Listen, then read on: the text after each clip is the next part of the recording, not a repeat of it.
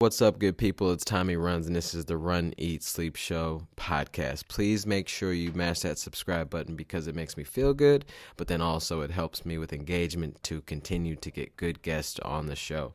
Today's guest is Natosha Rogers.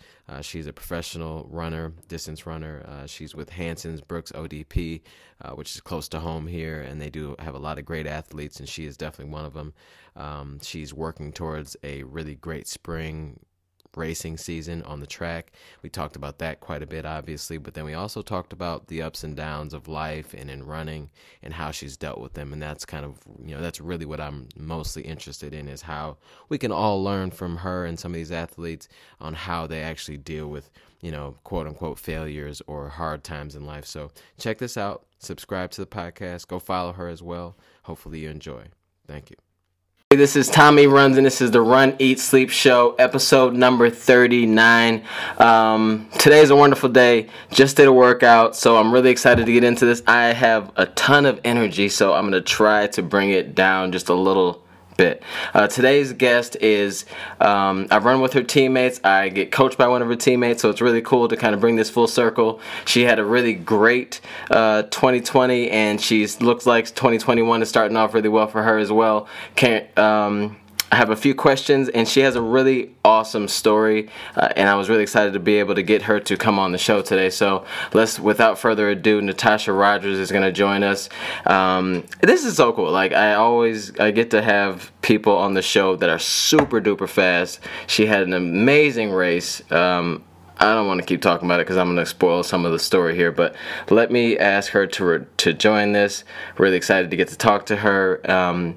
She has a YouTube channel, so make sure you go search on YouTube, Natosha Rogers. She has really cool content. It's just she's very down to earth, and I love the fact that she's kind of kicking it real style for us. And if you see her, and I don't, please let me know because this has happened before. Hello. Hello, I can see you. Hi, I can see you. Sweet. I was so afraid I was gonna mess this up. You probably are. It's okay though. No, yeah. A couple times we've had people join and like everybody else could see them, but I couldn't for some reason, which is really annoying. But this time it worked out well. It worked out pretty well. I don't know what it is about Instagram Live, but so much anxiety. It's hilarious. It's like, is this gonna work or not? Yeah. But yeah, I really like live. It's like the most authentic part of Instagram is live. And this is why we're doing it. It's because I could ask you a question, and if you get it wrong, everybody knows. So don't be nervous. Just let it ride. Okay. But I really do appreciate you being on the show. I've had the pleasure of meeting and kind of running with a few of your teammates here in Michigan, so they've all said really great things about you. I was trying to get some like dirt, but there apparently is no dirt, so we're just gonna have to go with like a normal.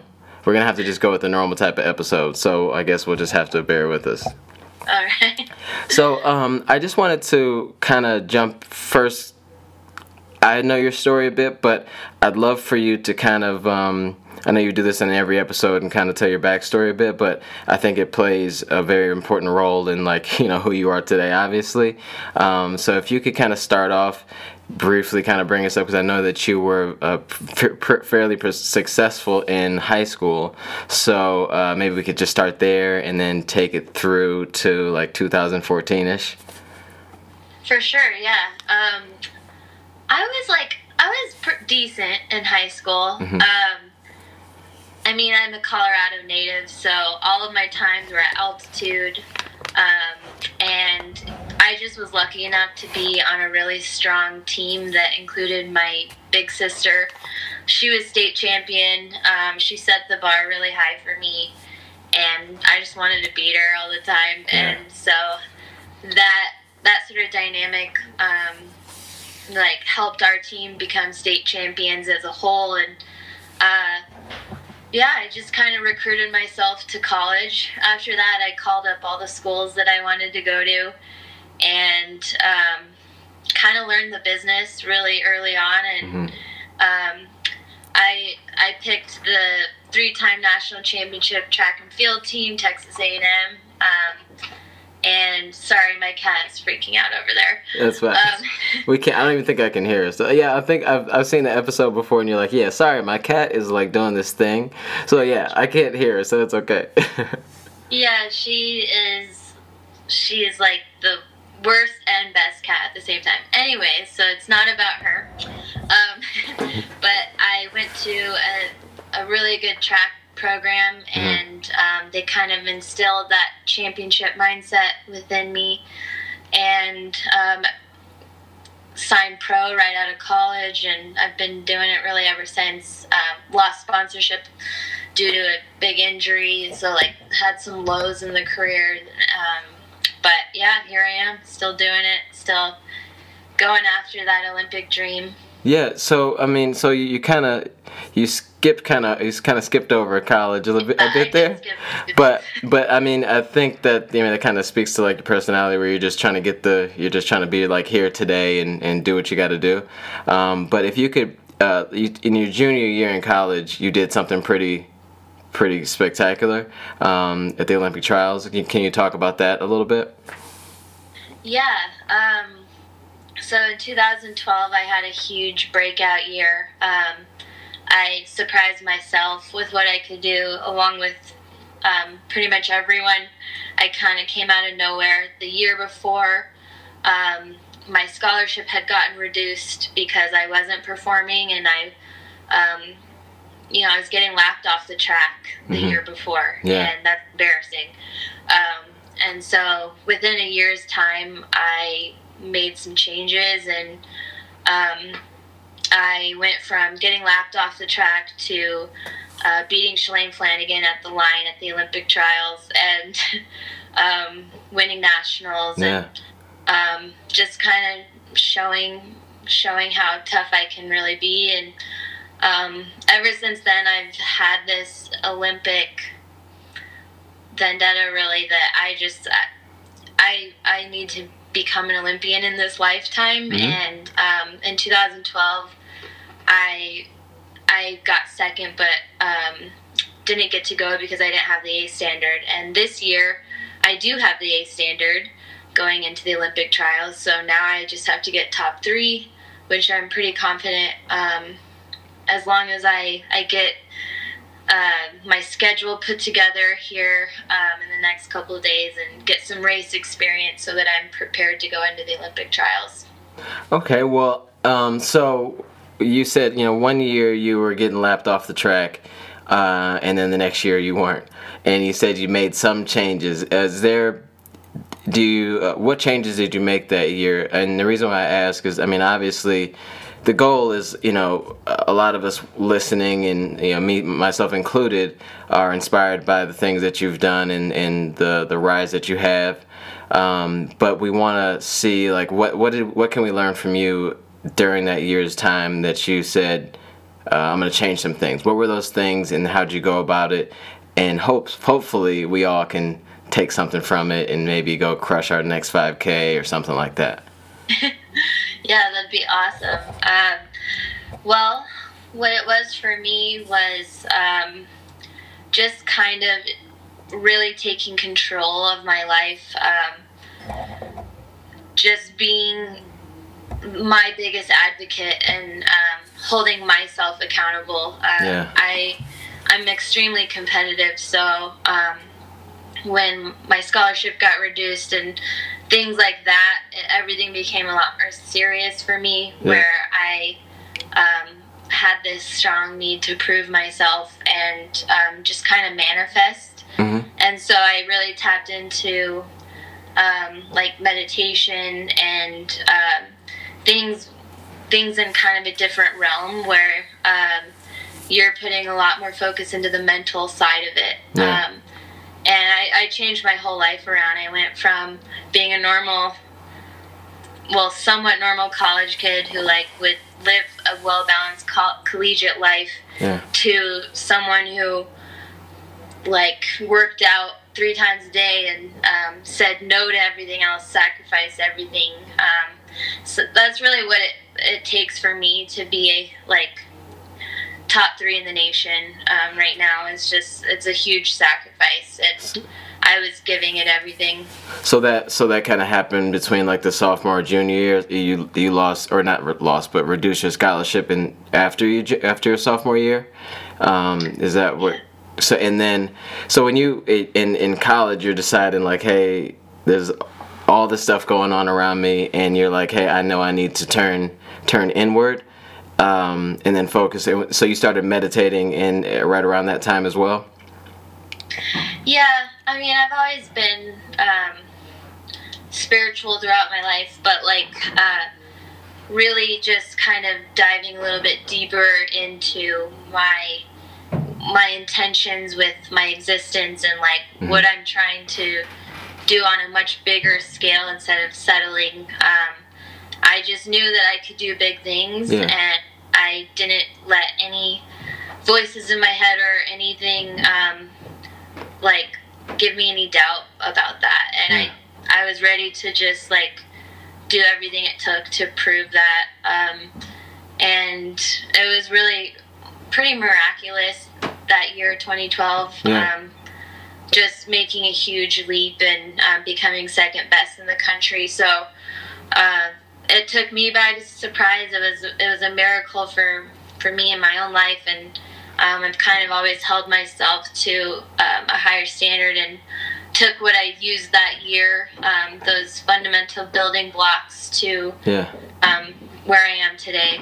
And I mean, I'm super fascinated with the meditation side of it, and I mean, obviously, you said you're starting to work out and things like that. I mean, that has huge benefits, but I'm super interested in where that. Because we can all, a lot of us can't work out like you were, and do the things that you were able to do during that year.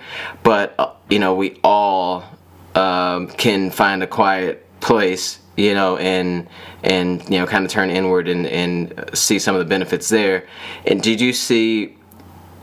And track is extremely competitive. Did you feel like when you were deepest in those meditative states and going to like a meet or something like that, did you feel like you were stronger mentally in the moment because of those, because of the time that you spent to sit still? Absolutely, yeah. That's the only confidence I had going up against the big pros as a little college girl.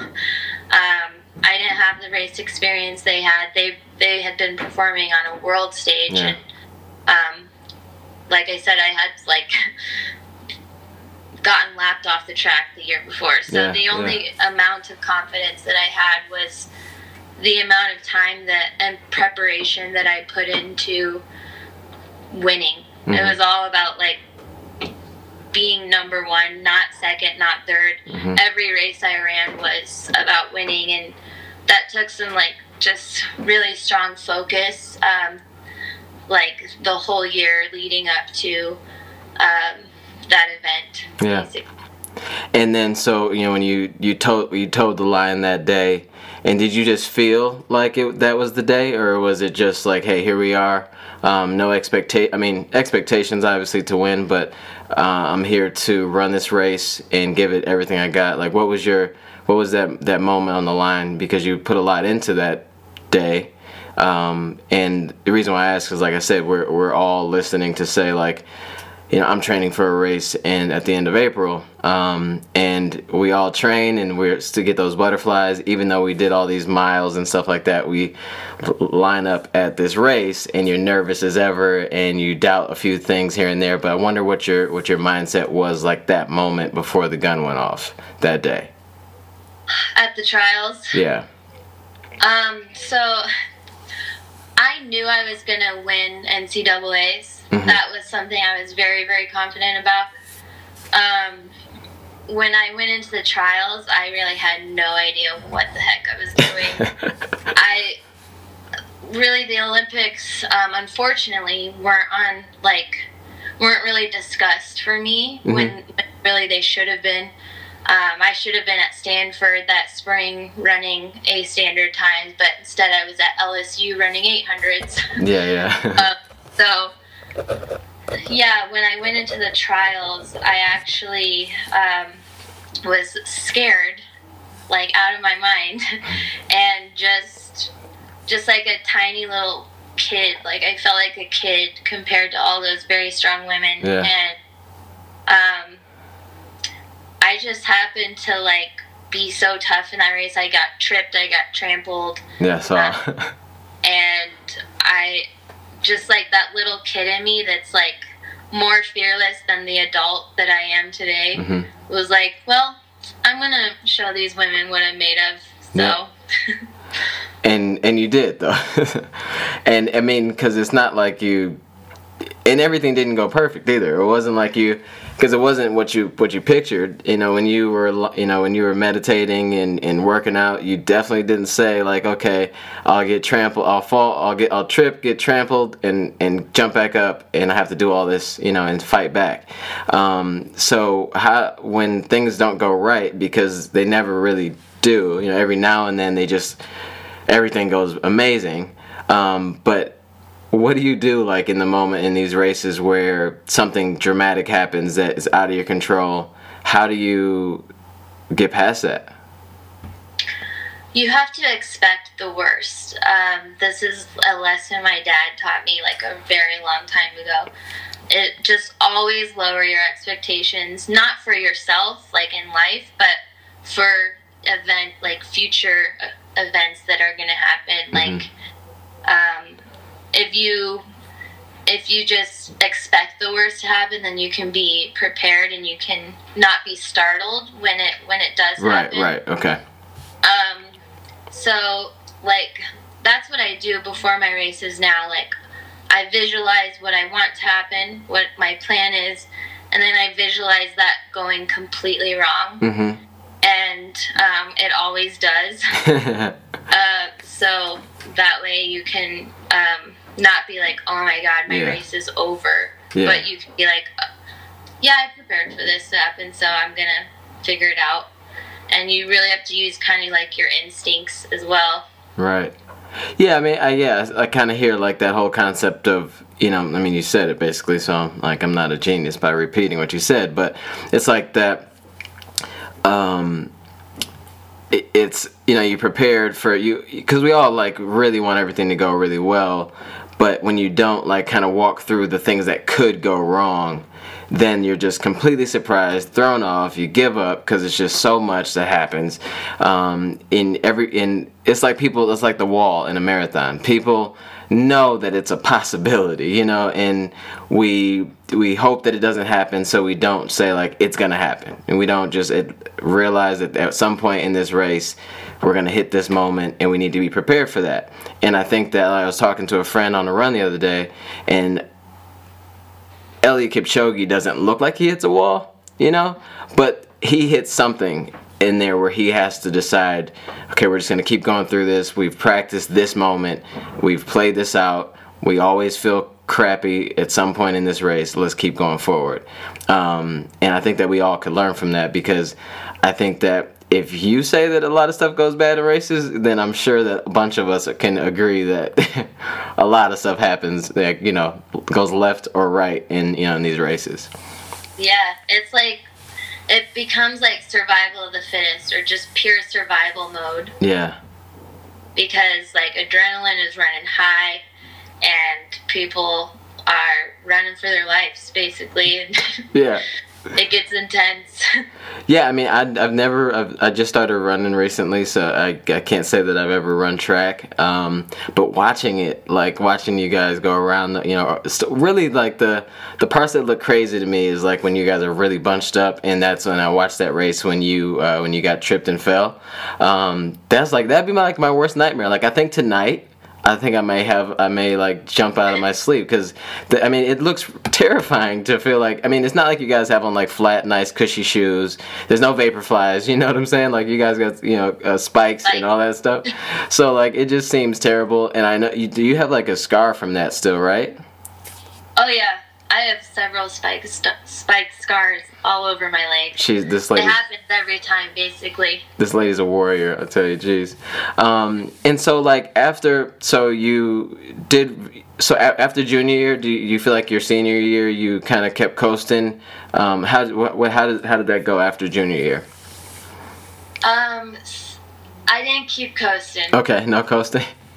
No, I like plummeted basically. It was just such a like spike in my life. Like I went from this to like this. Yeah. In a very short amount of time, and like of course injuries popped up. Like I had a debilitating knee injury. Mm-hmm. My knees are like, they like to give me trouble sometimes. So I actually had to step away from the sport my senior year. Okay. And I focused on other things in life. I studied abroad, and I had a lot of agents calling me, but I wasn't sure what I was going to do. Mm-hmm. Like run professionally, if that was like in my calling. And like over time I really realized that I had unfinished business and that I'm so passionate about this, obviously. Mm-hmm. So yeah, I took my senior year off and then signed with my agent Ray, and started working with New Balance pretty much right out of college. Yeah, and so you worked with, so you turned pro 2014, and then did the knee injury kind of come back eventually, or how did it play out over the next few years? I, like most college athletes, like we always have to deal with a really tough transition out of college, and a lot of us face like a rough couple of years where we're dealing with injury. A lot of us are late bloomers as women, and so we just get injury after injury, and that's what was happening to me. Mm-hmm. And I also had to like uproot my life and move to like Hanover, New Hampshire. And it was just so much changes, and I really struggled my first couple of years. So I wasn't performing. I had to make the move back to Colorado. I had a coaching change, and really I just had to like say, hey, this is what I need, and this is what I have to do if I'm going to perform. And when I finally was able to do that for myself, things started really coming together. I think I was third in the road circuit that year. Mm-hmm. I won my first national title in 2017. So things kind of came together when I really became a better advocate for myself and just did what I needed to do. Yeah, so you had a good year 2017 after you kind of got settled in, but then did the knee thing come back to the point where you had to kind of walk away? Yeah, so the knee would like pop up every once in a while, mm-hmm. and in 2018 it was really bad. Like something pretty serious happened to my knee where like I wasn't getting better for a while. I had to basically take a good half of 2018 off, which was just so hard on me. I made the world championship team in the half marathon, and I had to like give up my spot. And so I got super depressed that year, just to be honest. And then like I started to be able to run again a little bit, but did a PRP procedure that was not your traditional PRP procedure, mm-hmm. and that put me out for another 6 months, which was unfortunate because I was running again, and then that just kind of made everything worse for me. So lost sponsorship, got a corporate job, and then did the corporate job thing for 4 months. Mm-hmm. Like, I felt like such a big girl. I was, like, doing my job. I only made it 4 months, and then Ray got me in touch with Hanson's Brooks, and here I am today. So, but, like, I don't want to, like, don't get me wrong, like, I don't want to harp, like, on, like, the bad stuff or whatever, but I just feel like it's so... it just plays such a role in like the way that this last couple of years seems like it's gone for you.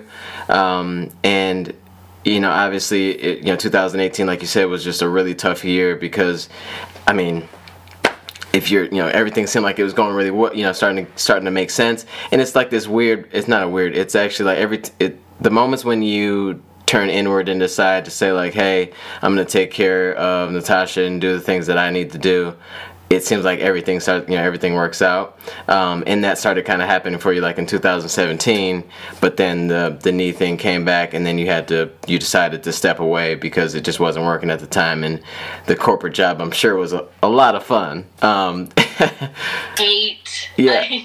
I have so much respect for people. That was like one of the hardest things I've ever done. I mean, because your whole life pretty much is surrounded by is running involved. So for you to say like throw on some heels and then walk around and sit at a desk or something like that. I did not. I wore sweatpants. Okay, you're like, hey, yeah, like the one thing I'm not doing is dressing like you guys. I'm coming like how I come, and I'm gonna do my job and get out of here. But so like after. So one of the things that I picked up on your story was this moment that you went to Thailand, right? What year did you do that? So that was the year. Well, that was at the end of 2018. Okay. I left in December for about a month because I knew I was losing sponsorship. I knew I had to get a big girl job, and so I was like, you know what? I am going to go travel and do something for myself before I become a slave to corporate America. Yeah. And I'm so proud of myself for doing that. It was such a good healing experience. Yeah. Traveling and getting perspective on the world is like the best way to make your problems feel so much smaller. Right.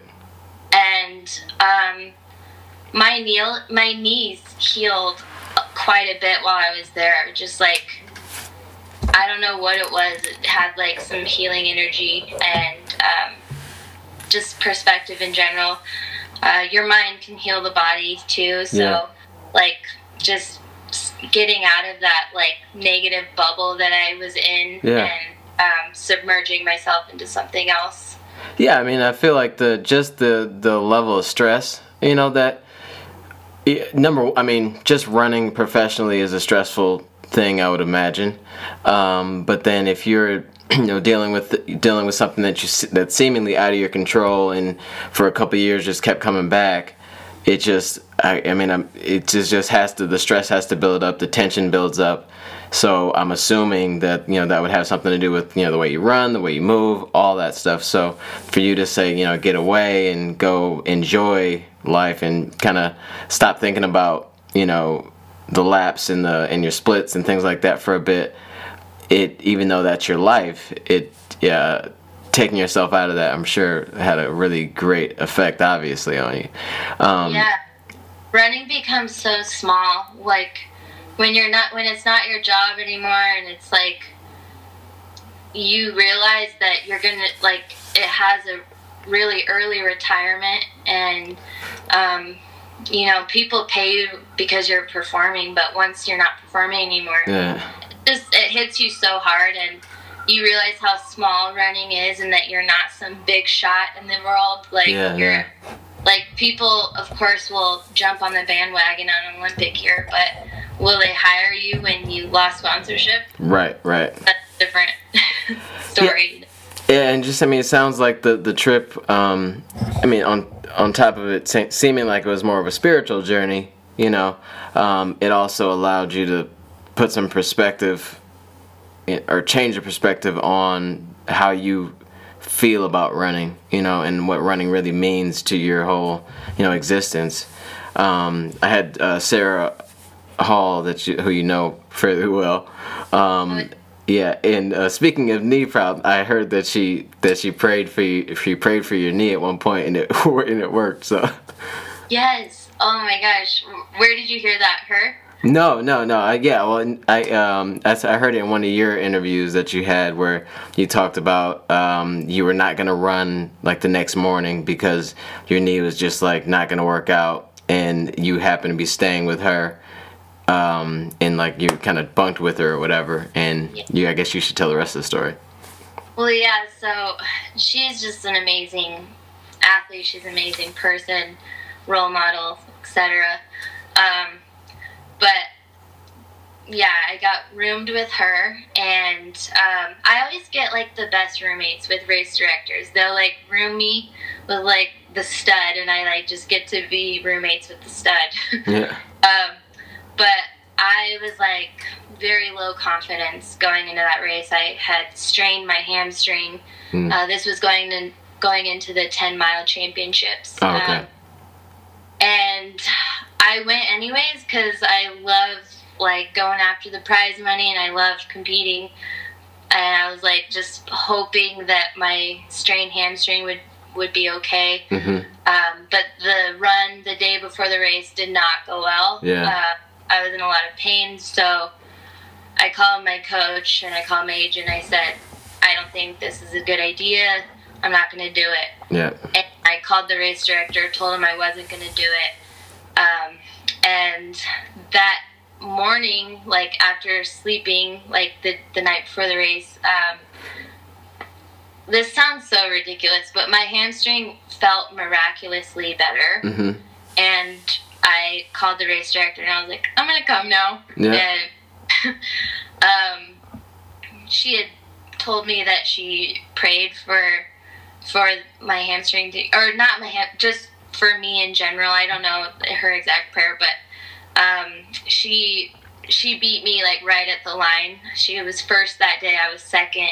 Alafine Tulimak was third, and it was just such a phenomenal race. And having just someone's energy, like she gave some of her energy to like get me through that time, and that was really cool.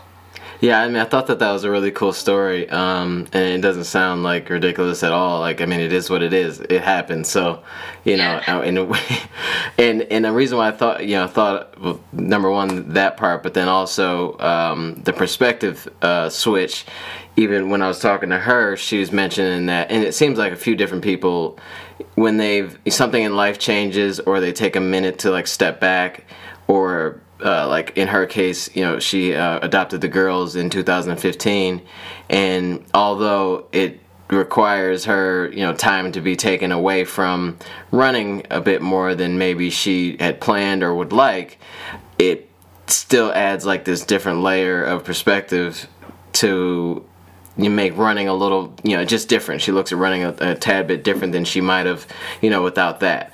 And so it seems like your trip to, it's like an eat, pray, love situation when you went to Thailand. It's like you just got to get away from it and had a moment to just kind of reset, and it seems like it did the trick. So so you went to join the corporate world, and you crushed it for 4 whole months, and we're super proud of you for that. And it worked out and aligned pretty well to the point where now we run, like you said, with the Hanson Brooks ODP, right? Yeah.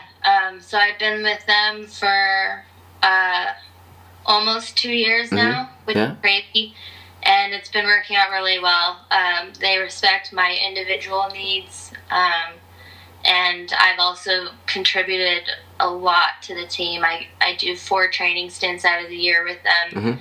So I know those people very well now, and it's just cool to have like a support system. I feel like I have that for the first time as a pro, like something just super solid, good communication. And part of that is my end, where I've learned these skills, learned how to work with people. And so that is just really important. Like, it's business at the end of the day, and like navigating that can be hard, but it's been a cool journey with them so far. So, like, when was it? was it like surprising to you for them to want you to join and kind of come back to the sport? I mean, because if a runner's having issues like injury issues, I would feel like it would be like somewhat of a risk, I guess, or some people could see it as being a risk, and obviously it worked out. But when you came to them, did you feel like it was like not a second chance, but just kind of unexpected? Yeah. Well, yeah, I was pretty sure that it would be really hard to get sponsorship again. Mm-hmm. Like after the ups and downs I've had in my career. And thankfully, like, Kevin and Keith Hansen gave me like a third chance. Like, I'm like a cat. I've had like 9 lives in this industry. Well, let's just say 3. So we got some more. Yeah. But they believe in me, and they were willing to take a risk on me because like, I am injury prone. I am like, I'm not always consistent. That's just never been like something that defines me. I'm not consistent. Yeah. But I am a winner, and I have that winning mentality, and they definitely believe that, and that's really all that matters, is that we're seeing eye to eye on those really important things. And is the Hansens like training method, or is their methodology much different than what you had been accustomed to for all these years? Yeah, it's very different for me, and it is like a risk. It's way higher mileage. Mm-hmm. It's running a half marathon. Like, I did that like a week ago, and yeah, so it's been an adjustment for sure. It's not just been like, oh, like, I joined the team and like now I'm like doing great. Like, I've definitely had some rough patches. I've had some transitional phases, but ultimately I think that I'm in the best spot that I can be in going into the Olympic trials in 2021. My coach bends for me. Like, he listens to my needs, and like, we kind of have like a meeting spot in the middle. So that's really important with the coach-athlete relationship. And I try to do that with my athletes that I coach, just like meet them in the middle a little bit. And like, I've had to change my philosophy based on Kevin's philosophy. Uh-huh. But utilizing that trust, and I can't do this alone, so like, I have to trust him. Mm-hmm. And so it's cool to see how that like ends up working out. Yeah, and like I said, I mean, I've met all of them pretty much, and they all seem like really good people. And one of the things that I've kind of noticed with the team and kind of watching them is that it seems like a very family. It's a huge family feel. Like, like they all like hang out, they laugh, which I'm sure a lot of teams do, but it just seems like a really like understanding situation, and it sounds like that's kind of what you're kind of feeling as well. Like, it's a very inviting and very family friendly type of situation.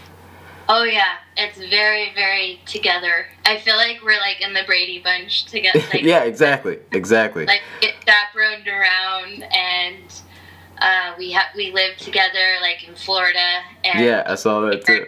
And with a bunch of girls, we get to know each other very well. So did you do you cut hair by chance? Do you do haircuts? I do not. Okay. No. Because like I was talking to Hassan, and I was like, he said something about some cuts or something like that. Oh, he does haircuts. Oh, okay. He cuts like all the girls. Yeah. Okay. Not mine though. Oh yeah. But so he did. Okay. You wouldn't let him do yours. No, I'm like Samson. Like, all my power is in my hair, and if anybody cuts it, I start crying. Well, we can't let that happen then.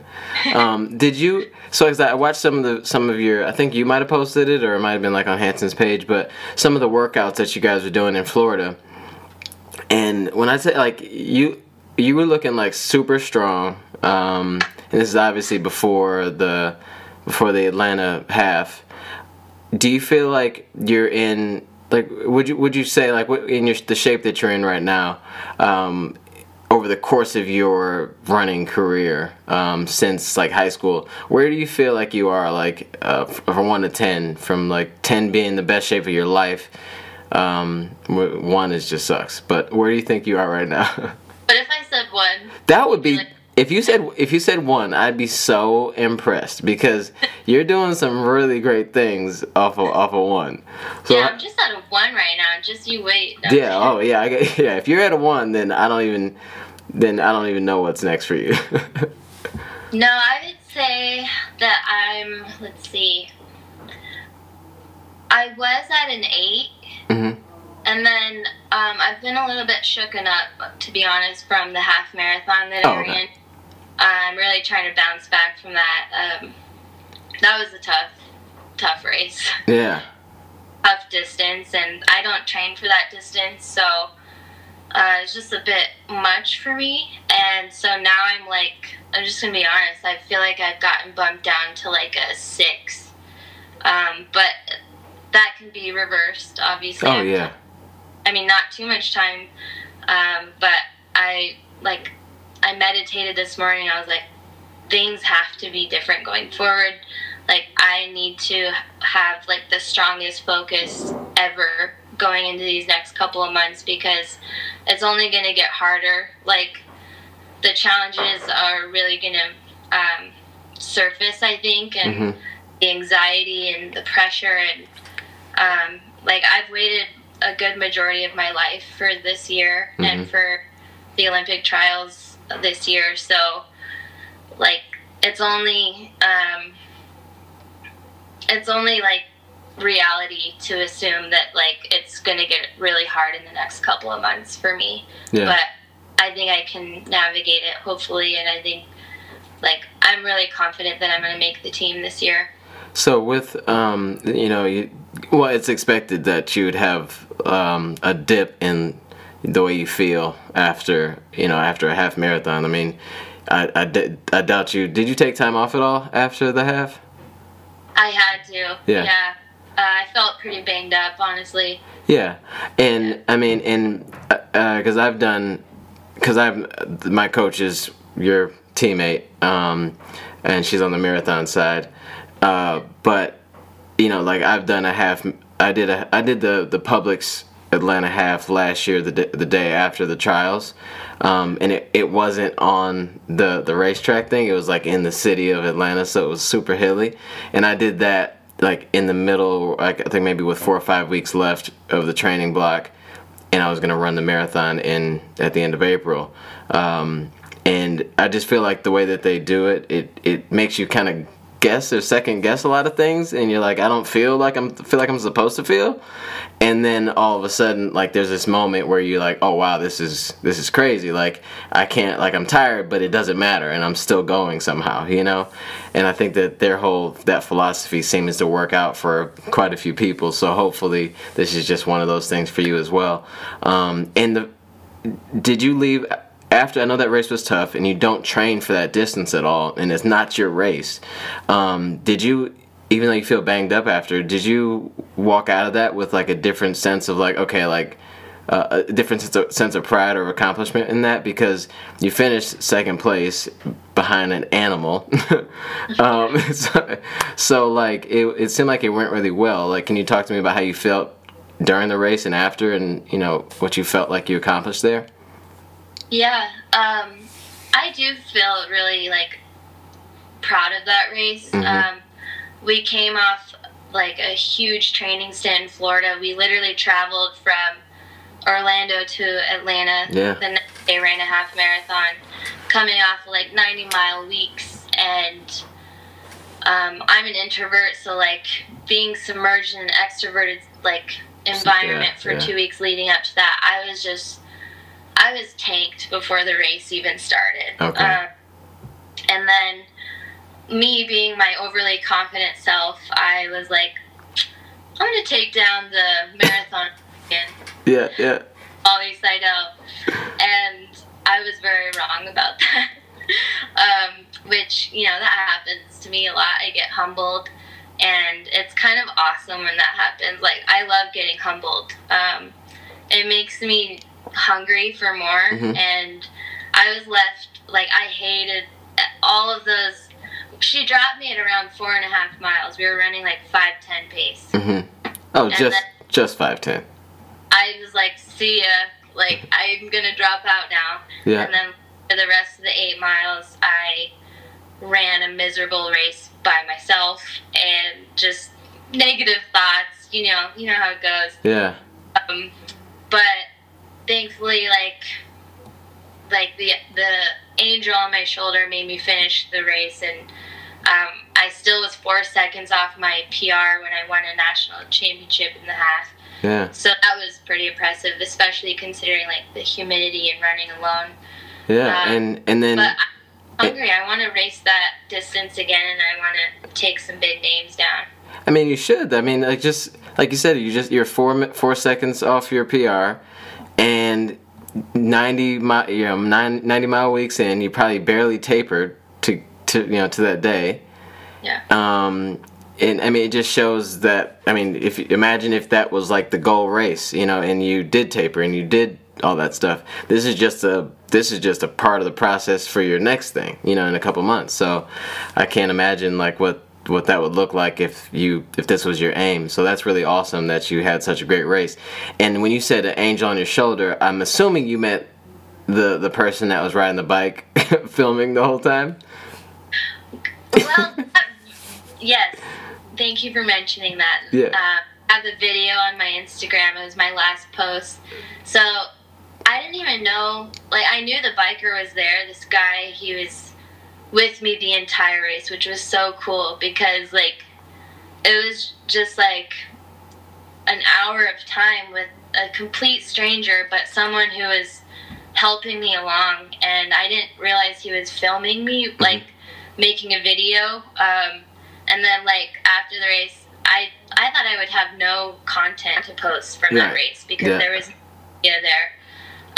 But he, like, put this video together for me, and it was, like, my favorite video ever of myself. It was awesome. Even though, like, he made it look like it was, like, easy and smooth, but the whole race, like, just watching that video, I feel like it's a different person because I felt like I was going like 8-minute pace and just dying the whole time. You're crazy. I mean, but that's how it is though. Like as a runner, I mean, I'm definitely not anywhere where, near where you're talking about, obviously, pace wise.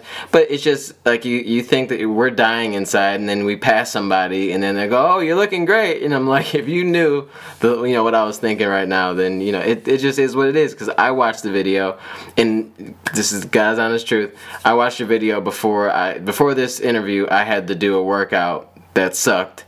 And I watched your video. It's like, it's a 1.5, 2 minutes or something like that. It's really well put together, and it just made me, I thought about it a couple times, like while I was out there, like just keep moving, because you do your gait and all that, and your stride is very. It looks easy. Like, it doesn't look like you're going as fast as you're going. And I kept thinking that, like, because, I mean, obviously you have to be really relaxed for that to happen. So I just kept thinking, like, okay, just relax. Just, no need to push here. Just do what you know you're supposed to be doing. So I appreciate that video because it helped me today. What are you training for? I'm training for a Glass City marathon on April 25th. The goal is to qualify for Boston, so that's and I'm old, so I think my qualifying time is like 3:05, but obviously Boston didn't happen last year, so I'm assuming that it'll be like a 10-minute window or buffer or whatever. So after running the half marathon, I was like, how in the world do people run full marathons? Like, what? I can't even fathom that after running a half. No, we just, basically for you, it sounds like all we have to do is just put some big names in the race, and then you'll somehow, like, show up, and then you'll finish, like, second or third or whatever. And then you'll say, like, oh, I can do that again. Because it seems like that's the way you go, is if someone's in there that you want to beat, you'll be okay. Yeah. So I wanted to, if whoever's watching this right now, please throw some questions in. Aisha Runs has a couple cool questions because you said that you were had some negative thoughts there. She says, "How did you battle the negative thoughts? And then during the race, what mantras did you repeat and that helped you?" So. Thank you, Natasha. Thank you, Aisha Runs. Sorry. Yes, hello, Aisha.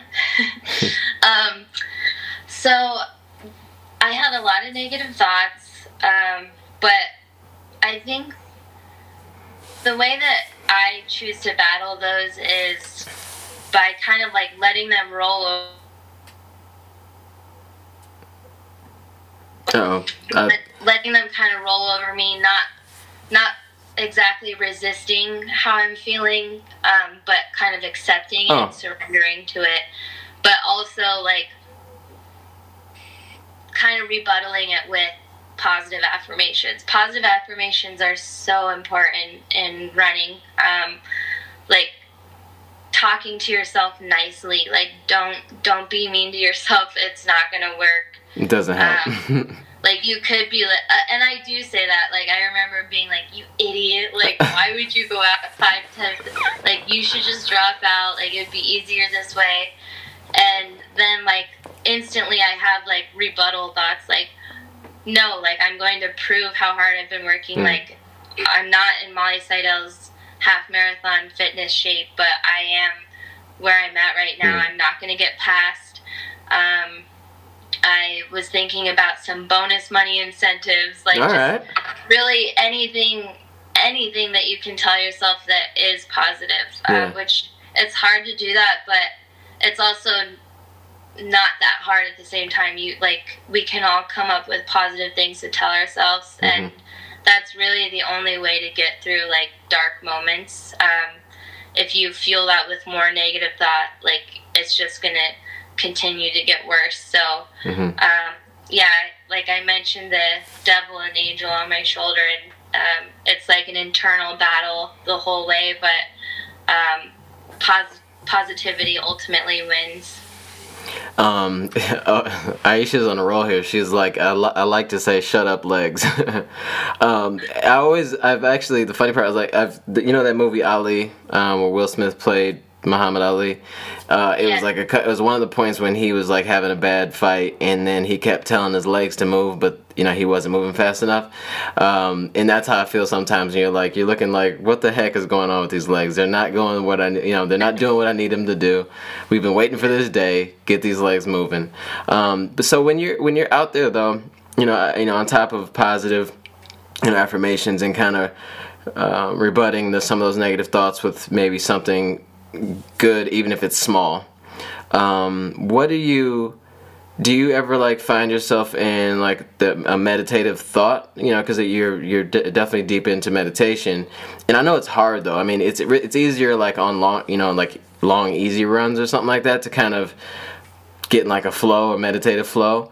But in a race like that, or on the track, are you able to kind of get in that quiet space somehow? For sure. That's what it's all about for me, and that's why it's so addicting for me as well. At the end of the day, even if I got last place in that race, I'm competing amongst some of the best people in the country, and I have an opportunity to be amongst them, and we fuel each other.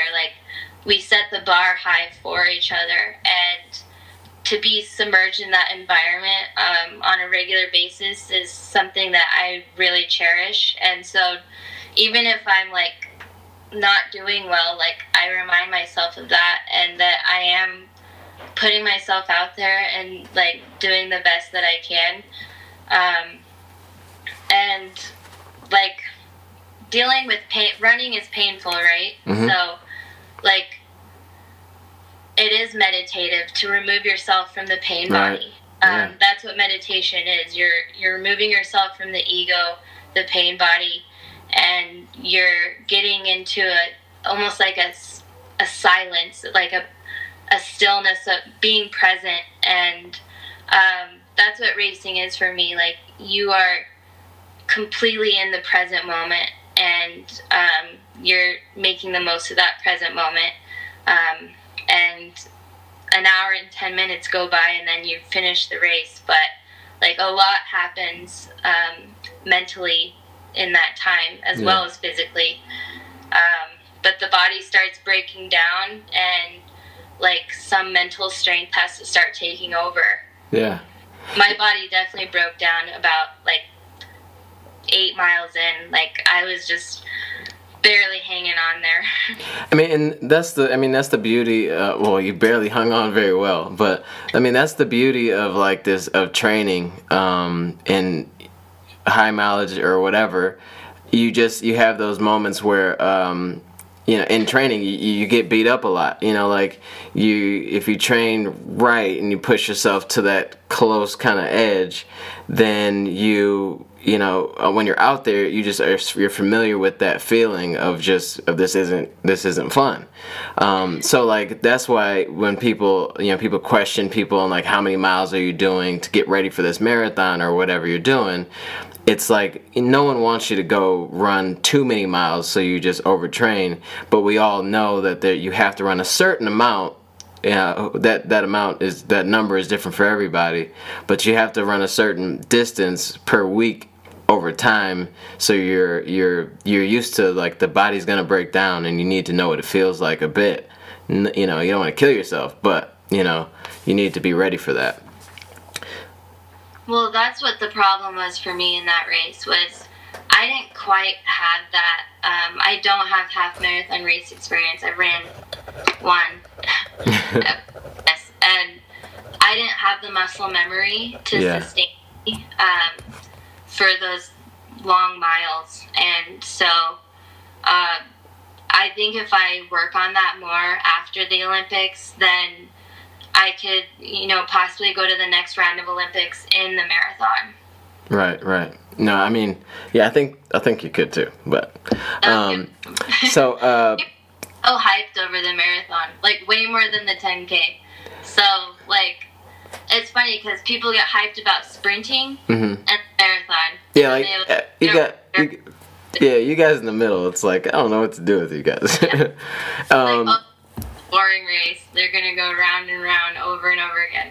Well, I mean, but then we'll sit and watch. Like, I'll watch like a 2 hour and 15 minute like marathon, like live on TV, and like something is gonna happen at any moment.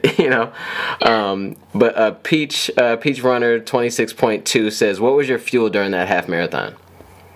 My fuel? Like food wise? Yeah, like your. Oh, this was another problem. You didn't fuel? Well, we had to travel the day before. Got to our hotel that evening. There was nowhere really to. I had a dinner that made my stomach feel upset the night before, and then we had to get up at like 4 a.m. And there was like no breakfast served or anything.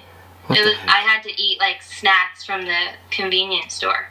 We're gonna have to work on that, okay?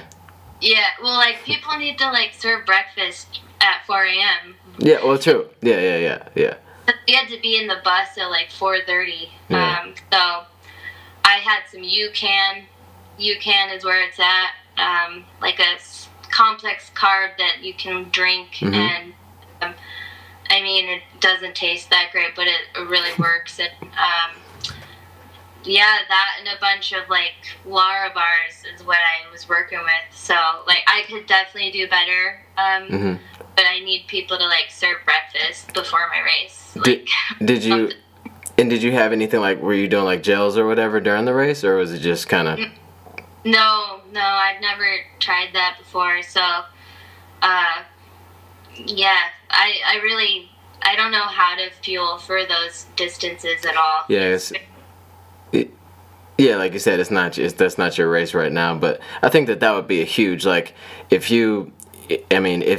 if with Hanson's you said like, hey, we're doing a half marathon, or after you do what you have to do this year, you're like, hey, we want to do a half marathon, guaranteed, like it'll be like they'll start practicing, this is how you do it, and here's the stuff that and next thing you know, you'll be fueling at mile 3 and 4 or whatever, and that falling apart at 8 miles may not even have been a thing. So and you did all that, and you still got 4 seconds shy of your PR. So imagine if you fueled and everything properly and like ate breakfast. That'd have been, we're not even gonna talk about what you could have done. I want to do it again. I'm like, let's just go next weekend. How about we'll set something up next weekend? You can do it.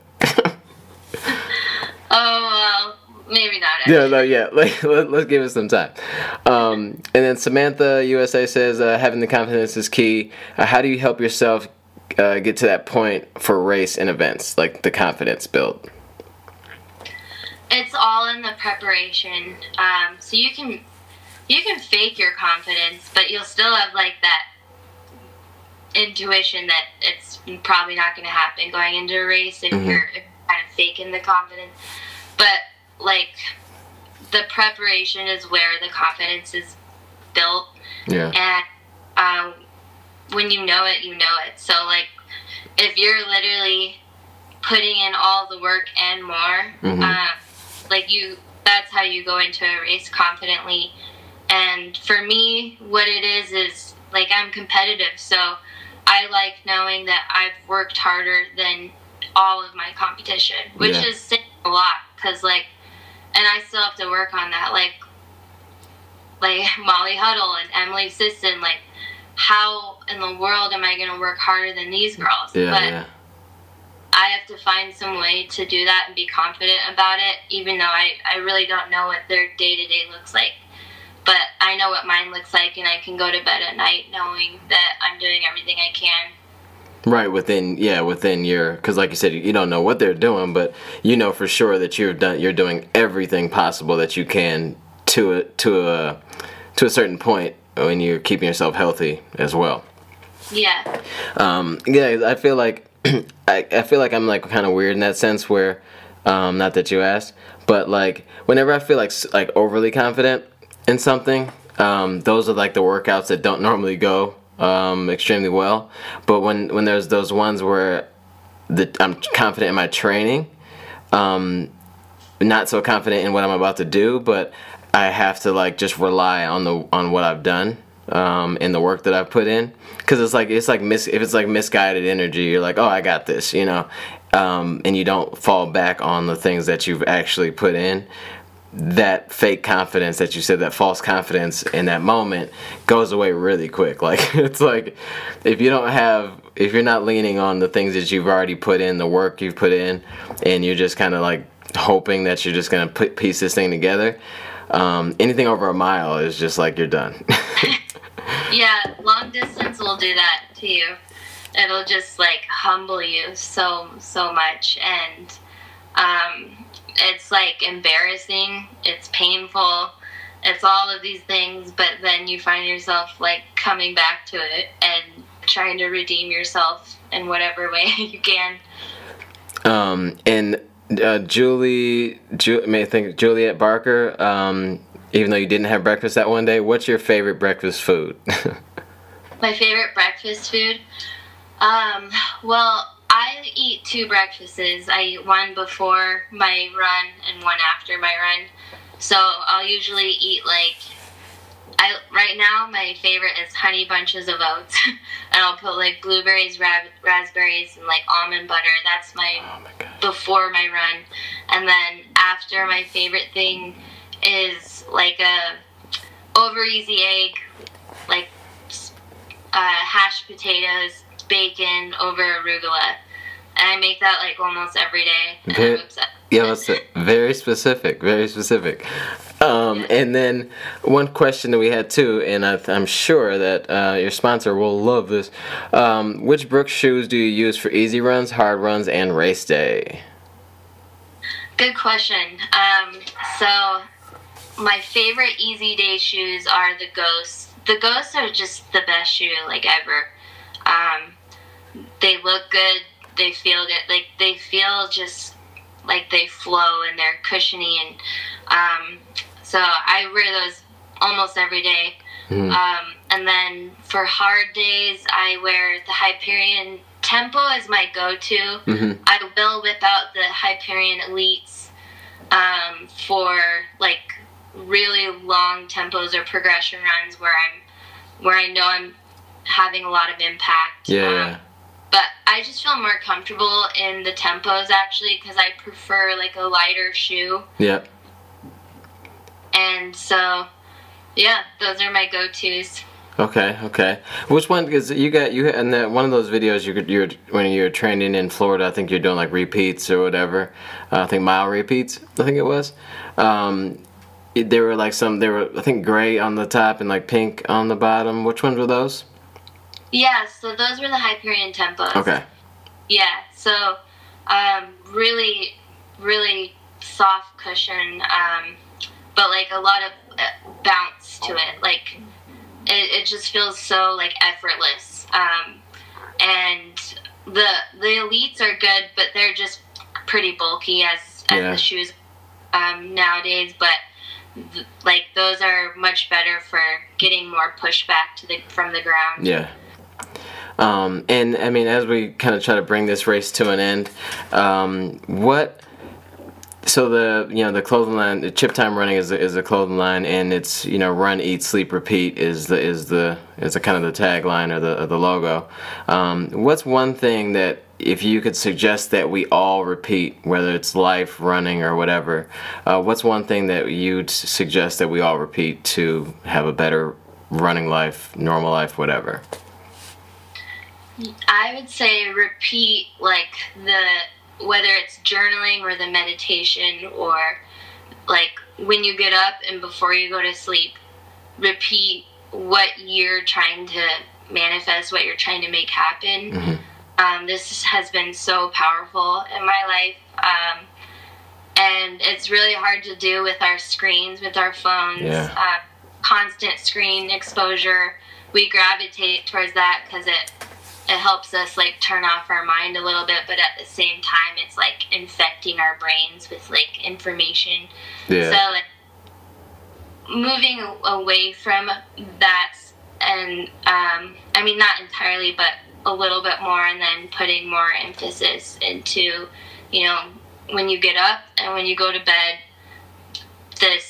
these positive affirmations, this journaling, this manifesting, in whatever way that works for you. Awesome. So just your best to be more mindful with your day and with your life and with your goals and things like that. Because it's just the phones are crazy and it's so easy to just they make it so easy. You don't even have to touch the thing and it'll open. As long as you got your face in front of it, you're good to go. And then it listens to you. Like that's what's scary, is it's like listening to you, it's watching you, like they're telling us this information and yet we're still just like buying into it. I mean, it's all about we live in. It's all about like the ease of use, and it makes people's lives easier. So I mean, that's where we go. Is it's anything that can help me not have to do like what my ancestors had to do.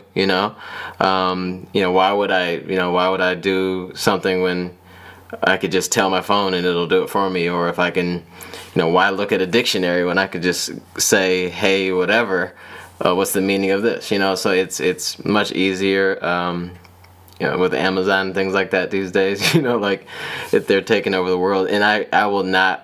Like, I'm scared to watch the social. What is it called? The social dilemma. Social dilemma. Like, I think I'm a little nervous. Like, I don't want to watch it. You should watch it. It's awareness. I wouldn't even be on this interview if I watched that. I probably wouldn't even have this show. It made me want to delete everything. But like, it's good to know. It's really good to know how much this stuff is actually affecting us, because we're not even really fully aware of how Instagram ultimately hurts our own self-esteem, and like just things like that is just seeing other people living this like fake life that they're portraying on Instagram. perfect version of themselves. But also just like,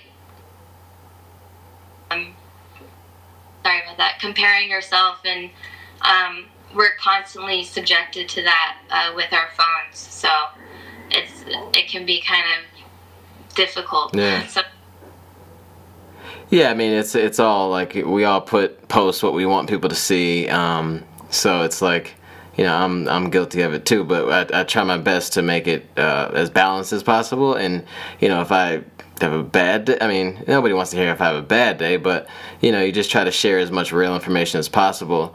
But I definitely suggest that if you're whoever's listening to this, because this will be in podcast form as well.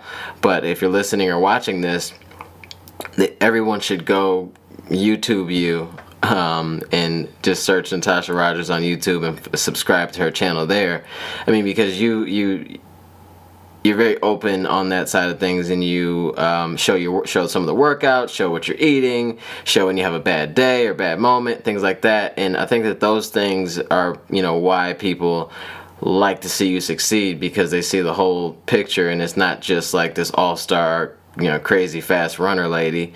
We connect because you're sharing more than the normal, what people just want to show you, so I appreciate that openness and transparency, and I think everybody else does too, so please keep it up.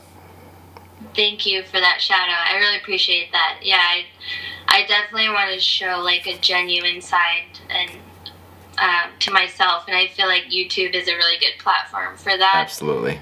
Can't help but to just be like your genuine self on there, because it's like vlogging, and like you can't really put a filter on vlogging, so. Yeah, right, exactly. But I really do appreciate it. I think I've held you long enough. Thanks so much for being on the show. Make sure, if you are listening to this, make sure you jump over to Instagram and follow Natosha and follow her journey as she's making her way to being on the Olympic team. And if you're watching this, please make sure, as soon as this is over, make sure you go follow her. Follow at Chip Time Running as well for all of the next episodes. This will be available to listen to in a couple of days, so look out for that as well. It'll be on Apple, Spotify, all that good stuff. So thank you so much, Natosha. I wish you the best. We will be watching you, so please continue to share and get back to your 8 or 9 out of 10, because we need you to be there. And if you're watching this, please run, eat, sleep, repeat. Thank you. Thank you so much for having me. It's an honor to come on. You have a lot of really great guests, though. It's really cool. Well, I'm just really glad I was able to have you on, and it was really great talk, and I feel really great about it. So thanks so much. I can't wait for it to be on the podcast platform as well. Yes. Thank you. Have a good one. Bye. Hope you enjoyed that. Once again, this is Tommy Runs, and that was Natosha Rogers. Such a beautiful soul, great person. I really enjoyed this one, and like I say that every time, but this seemed like a little bit different to me as well. So hopefully you enjoyed this. If you do, please leave comments, all that stuff, share it, blah, blah, blah. If you want me to have conversations like this a bit more often and go a little deeper into different things other than just like running, let me know, because your feedback is, and I'm doing this for me, but I'm doing this for you too. So please interact with that. Like, subscribe, send other people. Hit me up on Instagram at ChipTimeRunning, Hit me up there. Let me know what you think. Love you guys. Make sure you run, eat, sleep, and repeat.